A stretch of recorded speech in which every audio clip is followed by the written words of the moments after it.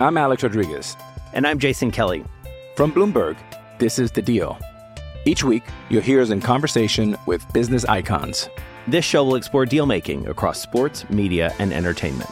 That is a harsh lesson in business. Sports is not as simple as bringing a bunch of big names together. I didn't want to do another stomp you out speech. It opened up so many more doors. The show is called The Deal. Listen to The Deal. Listen to The Deal on Spotify.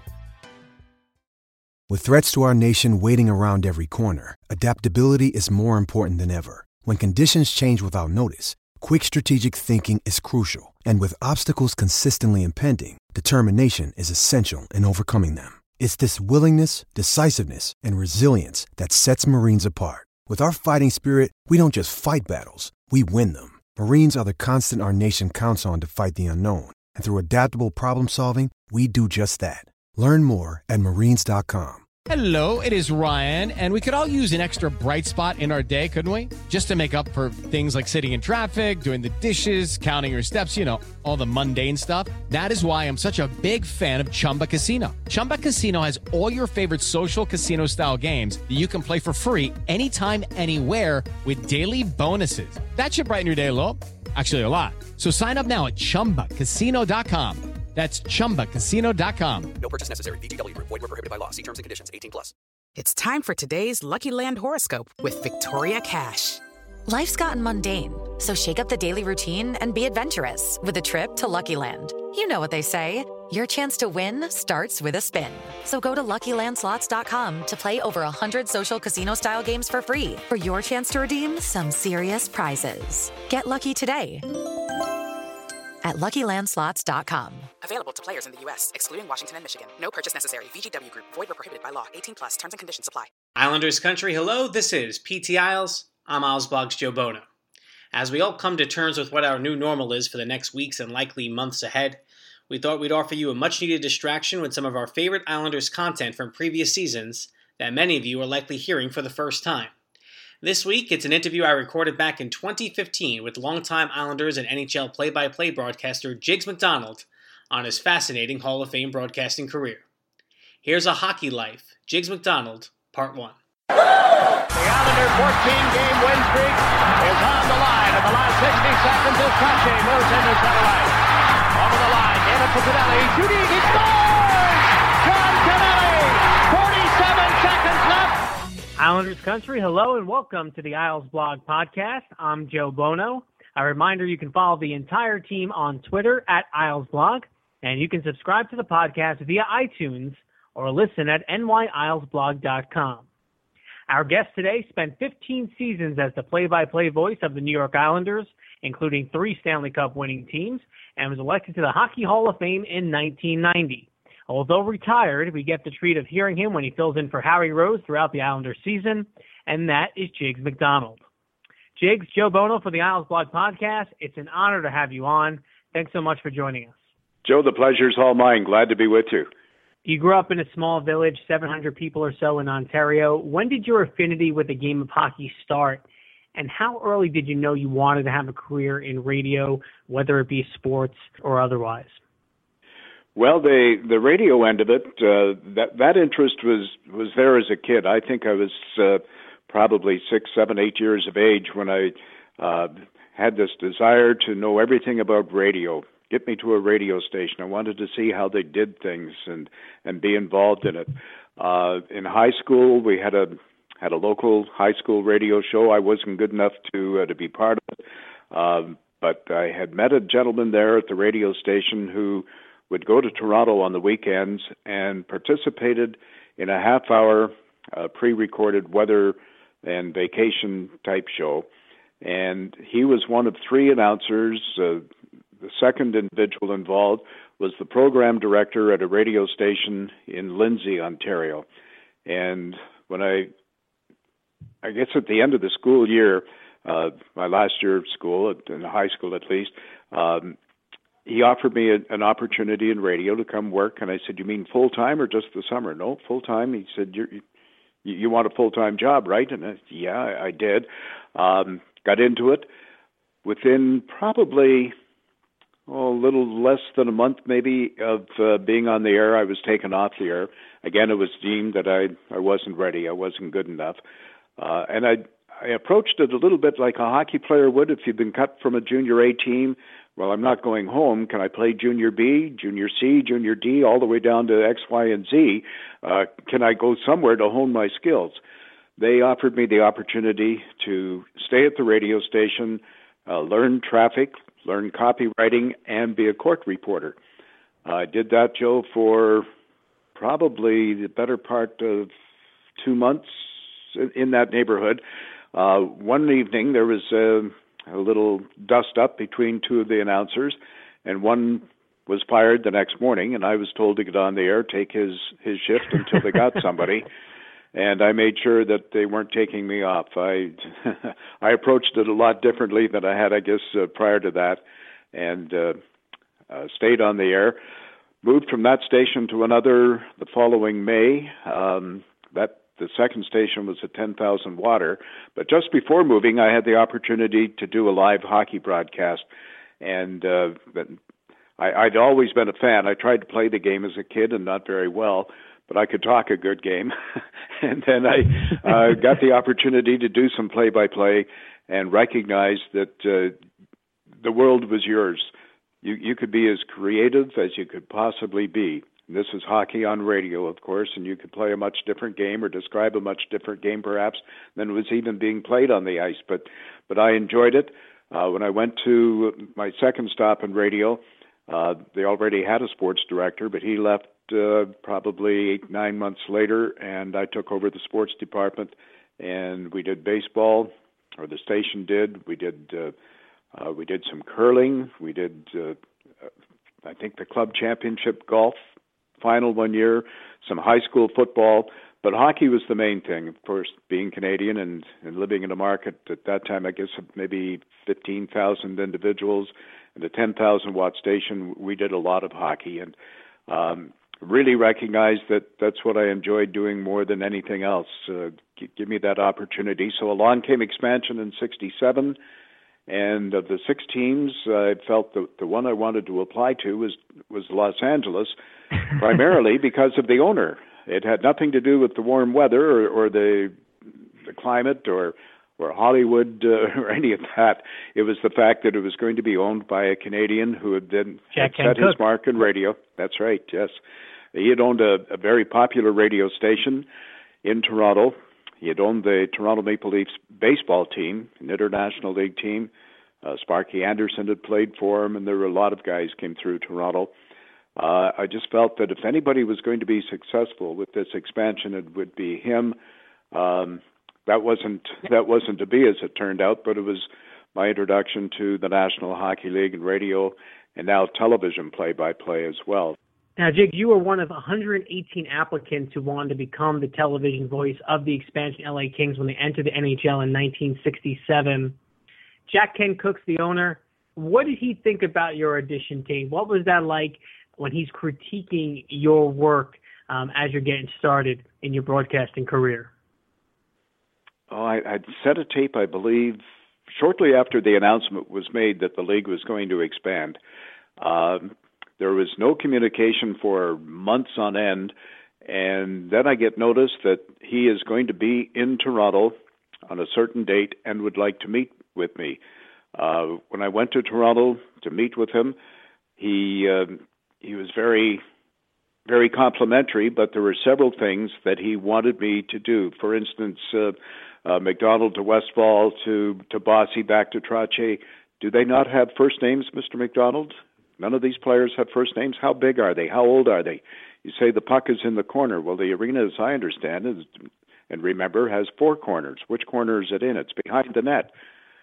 Which net? Our net, their net, who's on the ice? There were several things that he wanted me to incorporate, which were absolutely great points that he made. That was on, I believe, a Tuesday night. On the following evening, I think it was, we had maybe a junior game or a midget game being played where we already had a broadcast line into the arena. So I went down, took the equipment, and went down and did the game, trying to incorporate all these things, and couldn't make it work. Felt just about as low as you can feel. Then our next broadcast on air was Friday night, and it was in Kingston, Ontario. And I made sure tape was running back at the radio station, and that the transmitter, we were supposed to drop from 10,000 to 1,000 at sunset. We left it up that night by mistake. And it fell into place. Everything he had asked me to do worked that particular night. And I was to take the tape the following day, meet Larry Regan in Toronto. He was going over to Rochester to scout an American League game, and he would ship it from there. Mr. Cook would have it in far quicker time than shipping it from Ontario. And he would call me the following weekend. The following weekend, we had a huge snowstorm, and obviously wasn't going anywhere, not leaving the house. And every time the phone rang, you looked at your watch and said, oh, the 3-hour time difference. No, that's probably not him yet. Didn't call. I called, I guess it was the following Wednesday or Thursday, and I still hadn't heard from him. So I called Los Angeles, and they hadn't received the tape yet, which surprised me a little bit. But the call came. It was the Ides of March. I remember distinctly waking up that morning and saying to my wife, beware the Ides of March. And sure enough, it was that afternoon that I got the call from Los Angeles, and the job was mine. We had gone through, he'd gone through, I think, just over 100 individuals and names and audition tapes, but it came to pass on the Ides of March that the job was mine. Now, you were John Kenneth McDonald when Jack Kent Cooke hired you, but it was him that encouraged you quite emphatically to come up with that moniker. Can you share how you became known as Jiggs and whether or not you really liked the name at first? No, I didn't embrace it. I'll start at that end, Joe. I didn't embrace it. I didn't want to use it. I understood where he was coming from. He liked nicknames. And wanted nicknames because you remembered it. In fact, what he said to me was that John Kenneth McDonald was as fine a name as he'd ever heard. However, it had no recall value. And I'm thinking to myself, what is he talking about? What does he mean? And he went on to explain, it just rolls off your tongue. You say Ken McDonald, it goes in one ear and out the other. You don't say, excuse me, what did you say your name was? Ken McDonald. Now, he wanted something distinctive. So we tried to manufacture a nickname. And finally, he pounded his fist on the desk. And this was at training camp. We had a broadcast coming up, I think, our very first game from training camp. And he pounded his fist on the desk and said, everybody has had a nickname. What was yours? And I very humbly, very quietly said, Jiggs. Speak up. I can't hear you. Jiggs. Jiggs. Marvelous. We'll use it. And it went from there. And I said, but Mr. Cook, no. Oh, he said, that's perfect. And I had been. Probably from the time I was 8 or 9 years of age, guys that I grew up with had called me Jiggs. And the reason for that was that my father had a kind of a resemblance to the comic strip character in Bringing Up Father, Jiggs and Maggie. Don't think my mother ever chased him down the street with a rolling pin, and I don't think he had the affinity for corned beef and cabbage like the comic strip character did, but I was Jiggs. Had never used it on the air. From getting into the radio business when I did until that day, I had never been Jiggs McDonald. Out goes the memo that our hockey broadcaster will be Jiggs McDonald. Well, the first night in Guelph, Ontario, the LA Kings, and I don't remember now who we played in that first preseason game, but the referee-in-chief was Frank Cadbury, and I had known Frank Cadbury for a long time, and he comes on as an intermission guest, and of course he called me Ken throughout. Well, Ken this, Ken that, Ken, you know, Mr. Cook. Mr. Cook didn't like to make phone calls. They cost more than a stamp, of course, so, but on that occasion he called. He called, and I was to be sure, I was to put a note in front of each guest that I was Jiggs McDonald, not Ken McDonald. We can't have Ken and Jiggs on the same broadcast. So that's how it came about, and hindsight is, I think he did me a favor. When the phone rings and somebody asks for Ken, I know it's either a relative or a bill collector, Joe. We'll have more of our interview with Jiggs McDonald in a moment. You're listening to PT Isles, part of the Lighthouse Hockey Podcast Network. I'm Alex Rodriguez. And I'm Jason Kelly. From Bloomberg, this is The Deal. Each week, you'll hear us in conversation with business icons. This show will explore deal-making across sports, media, and entertainment. That is a harsh lesson in business. Sports is not as simple as bringing a bunch of big names together. I didn't want to do another stomp you out speech. It opened up so many more doors. The show is called The Deal. Listen to The Deal. Listen to The Deal on Spotify. John Kenneth McDonald, better known as Jiggs, is our guest. So you're with the LA Kings, you move on to the Atlanta Flames, and then in 1980, the Flames moved to Calgary, and you end up joining the Islanders after their first Stanley Cup, replacing Steve Albert and joining Eddie Westfall. How did that opportunity to Long Island present itself, and what did you know about the Islander organization and the area prior to that move? Well, I knew more about the individuals perhaps than I did about the area. Bill Torrey had been with the Oakland Seals while I was in L.A., and I had great respect for Bill and what he had tried to do there, what he had done in Pittsburgh in the American Hockey League, and what he had done in the first 8 seasons of the Islanders, how he had built that hockey team. Al Arbour, Al I'd known when he was with the Blues, and then when he left the job in St. Louis, or was fired in St. Louis, Cliff Fletcher hired him. And Cliff was running the Flames at that time in Atlanta, and Cliff always had kind of a backup available in case something happened health-wise, or if Boom Boom Geoffrion decided he wasn't coaching anymore, if his French temper took over and he walked out. So Al was scouting, a special assignment scout for the Islanders. For the Flames before going to the Islanders. And Eddie, I maybe didn't know Eddie as well as I knew his brother George and Stan. George had played senior hockey. Stan was refereeing in the Ontario Hockey League, and I knew them very well. And, of course, had been a fan of the Bruins, and Eddie playing with Bobby Orr and so on. And was familiar also with Eddie's work. He was no longer the captain and was on the air with the Islanders and their television, and Tim Ryan and so on. And I was working weekends over and above my Flames work. I was working weekends at WSB in Atlanta, and I was also the president of the NHL Broadcasters Association that year. And the Islanders and the Philadelphia Flyers, between games 2 and 3, I believe it was, they had the Stanley Cup luncheon, as they called it, or maybe it was between 3 and 4. It was a Sunday afternoon at Roosevelt Park anyway, at the racetrack there upstairs. And I was to make the presentation, Coach of the Year, to Pat Quinn, which I did. And on the way out, I'm approached by a gentleman that I've never met in my life before, introduced himself, and asked me if the Islander television job was available, how long would it take me to make a decision?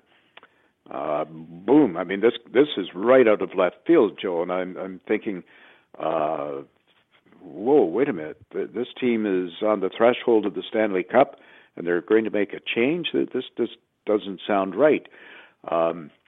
Anyway, he explained that Steve had to make a decision. He couldn't do both baseball and hockey, and he had decided that he would stick with baseball. So I also explained to this gentleman that I felt the Flames were going to be okay, that there was an infusion of money coming, and the team would be staying in Atlanta, and I didn't think there was any chance that I was going anywhere. Well, within probably a week and a half, the announcement is made that indeed the team has been sold and going to Calgary. I'm told that I wouldn't be going. They had no interest in moving a broadcaster. They would get somebody out there. And that same morning, I had a call from 2 other teams. I called a third, and one of the 2 calls was the same gentleman, Jay Merkel, who asked me now, seriously, would I come? And we talked about it, We talked numbers. We talked length of. This was going to be a pretty serious move for the family. Now we had a daughter in, I believe, grade 10, and another. Susan, I think, was grade 7, grade 8. It was a major situation that we were facing anyway. And we were just at the point of leaving to go on a vacation, family vacation. We were back and forth on the phone, and the decision made, yes, I would take the job with the Islanders. And the rest, as they say, is history. Getting to work with Eddie was an amazing situation. That was my next question regarding Eddie Westfall. How quickly did you guys develop such great chemistry and rapport with each other? Was it instantaneous, or did it really take a while to develop on the broadcast?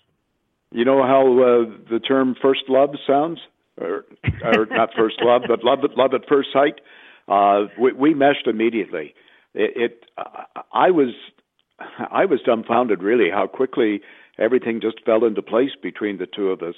And to this day, we kind of look at one another and laugh because, and this is Eddie's terminology, we were together more years than some marriages last. We were 15 years together in that broadcast booth. They put us through what you might call marriage counseling at one time. They had I guess in today's terms, it's called a show doctor, but it was determined that we were just kind of ignoring one another. I had heard all his lines, he'd heard all mine, and we weren't acknowledging that we were even at the same game or sitting in the same booth. So they had us go see a show doctor, and she played tapes and said, "Did you hear that?" Yeah, I heard that. Well, why didn't you react? Well, gee. We'd been together, as I said, just so long that it was routine, and she just made us aware of the fact that we weren't playing off one another. If we weren't having a good time, the viewer not going to have a good time. We were there to inform and entertain, that we knew, but we weren't entertaining. We were just being almost pedestrian in how we approached the telecast at that time. Isles Blog Podcast, Jiggs McDonald is our guest. Now, Sports Channel at the time was very unique as a regional sports network. How did that change your duties and your responsibilities as a broadcaster? I imagine you were doing things that you had previously not done for other telecasts. Yeah, we got into a situation when I was hired. It was primarily to do the cable and do Channel 9 games that Tim Ryan was going to have to miss. No problem. And then within a short period of time, Bob Lawrence was let go, and I would now do radio on the games that weren't. When Tim was doing Channel 9, I would do radio. And then we would simulcast. And simulcast wasn't a problem. I had simulcast games in Los Angeles, and I believe the last maybe 3 or 4 years in Atlanta, the 8 that I was there, we simulcast as well. So it presented a situation where you couldn't really see or say, and this would be more for Eddie, I guess, and than anything, is that look at your screen, the blue line, you see the guy in the corner, you couldn't telestrate. You could telestrate, but you had to be very aware of the radio audience and separate interviews. You knew that you maybe had something in the can, as they say, for television, and that it was going to run 4 minutes and 15 seconds. If you were going to record something for radio, it also had to run 4 minutes and 15 seconds. So it put a little pressure on, but it was nothing major. I think the best thing from my standpoint was that the New York audience, I was now dealing with a market that was hockey savvy. They'd had the Islanders, they had the Rangers, they knew hockey for the most part anyway. I wasn't teaching the game the way I had been in both Los Angeles and Atlanta, or that Atlanta market. So it was a matter trying to walk that line. You don't want to talk down to an audience. You don't want to talk up to them. You've got an audience now who knows the sport. So just try and encourage any new audience or new viewer, but for the most part, just go with the game, be with the game. So you got to be part of 3 Stanley Cup winning teams. First off, did the announcers get rings back then as well? You got 3 rings? Yes, we did. I can draw you a picture. I think I could tell you what color bow tie Bill Torrey was wearing. He was called to the office. This was prior to a home game one evening. I'd been in the building for probably 45 minutes to an hour, and somebody came looking for me that Mr. Torrey wanted to see me, and that this was unusual. What had I done? And I walk into his office, and he has this sternest look on his face. And I thought, oh, boy. Oh, what have I done? Kenneth? And he always called me Kenneth. And to this day, anytime I see Bill, Kenneth? Anyway, Kenneth, you better sit down. Oh, I think I'm going to be fired.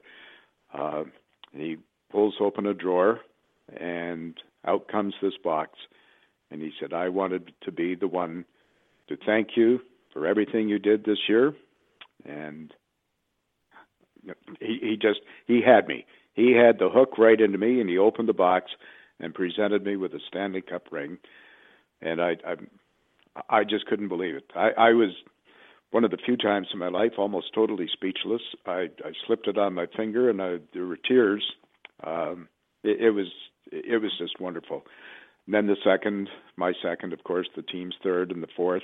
Then of course, the loss to Edmonton in '84 will speak for itself.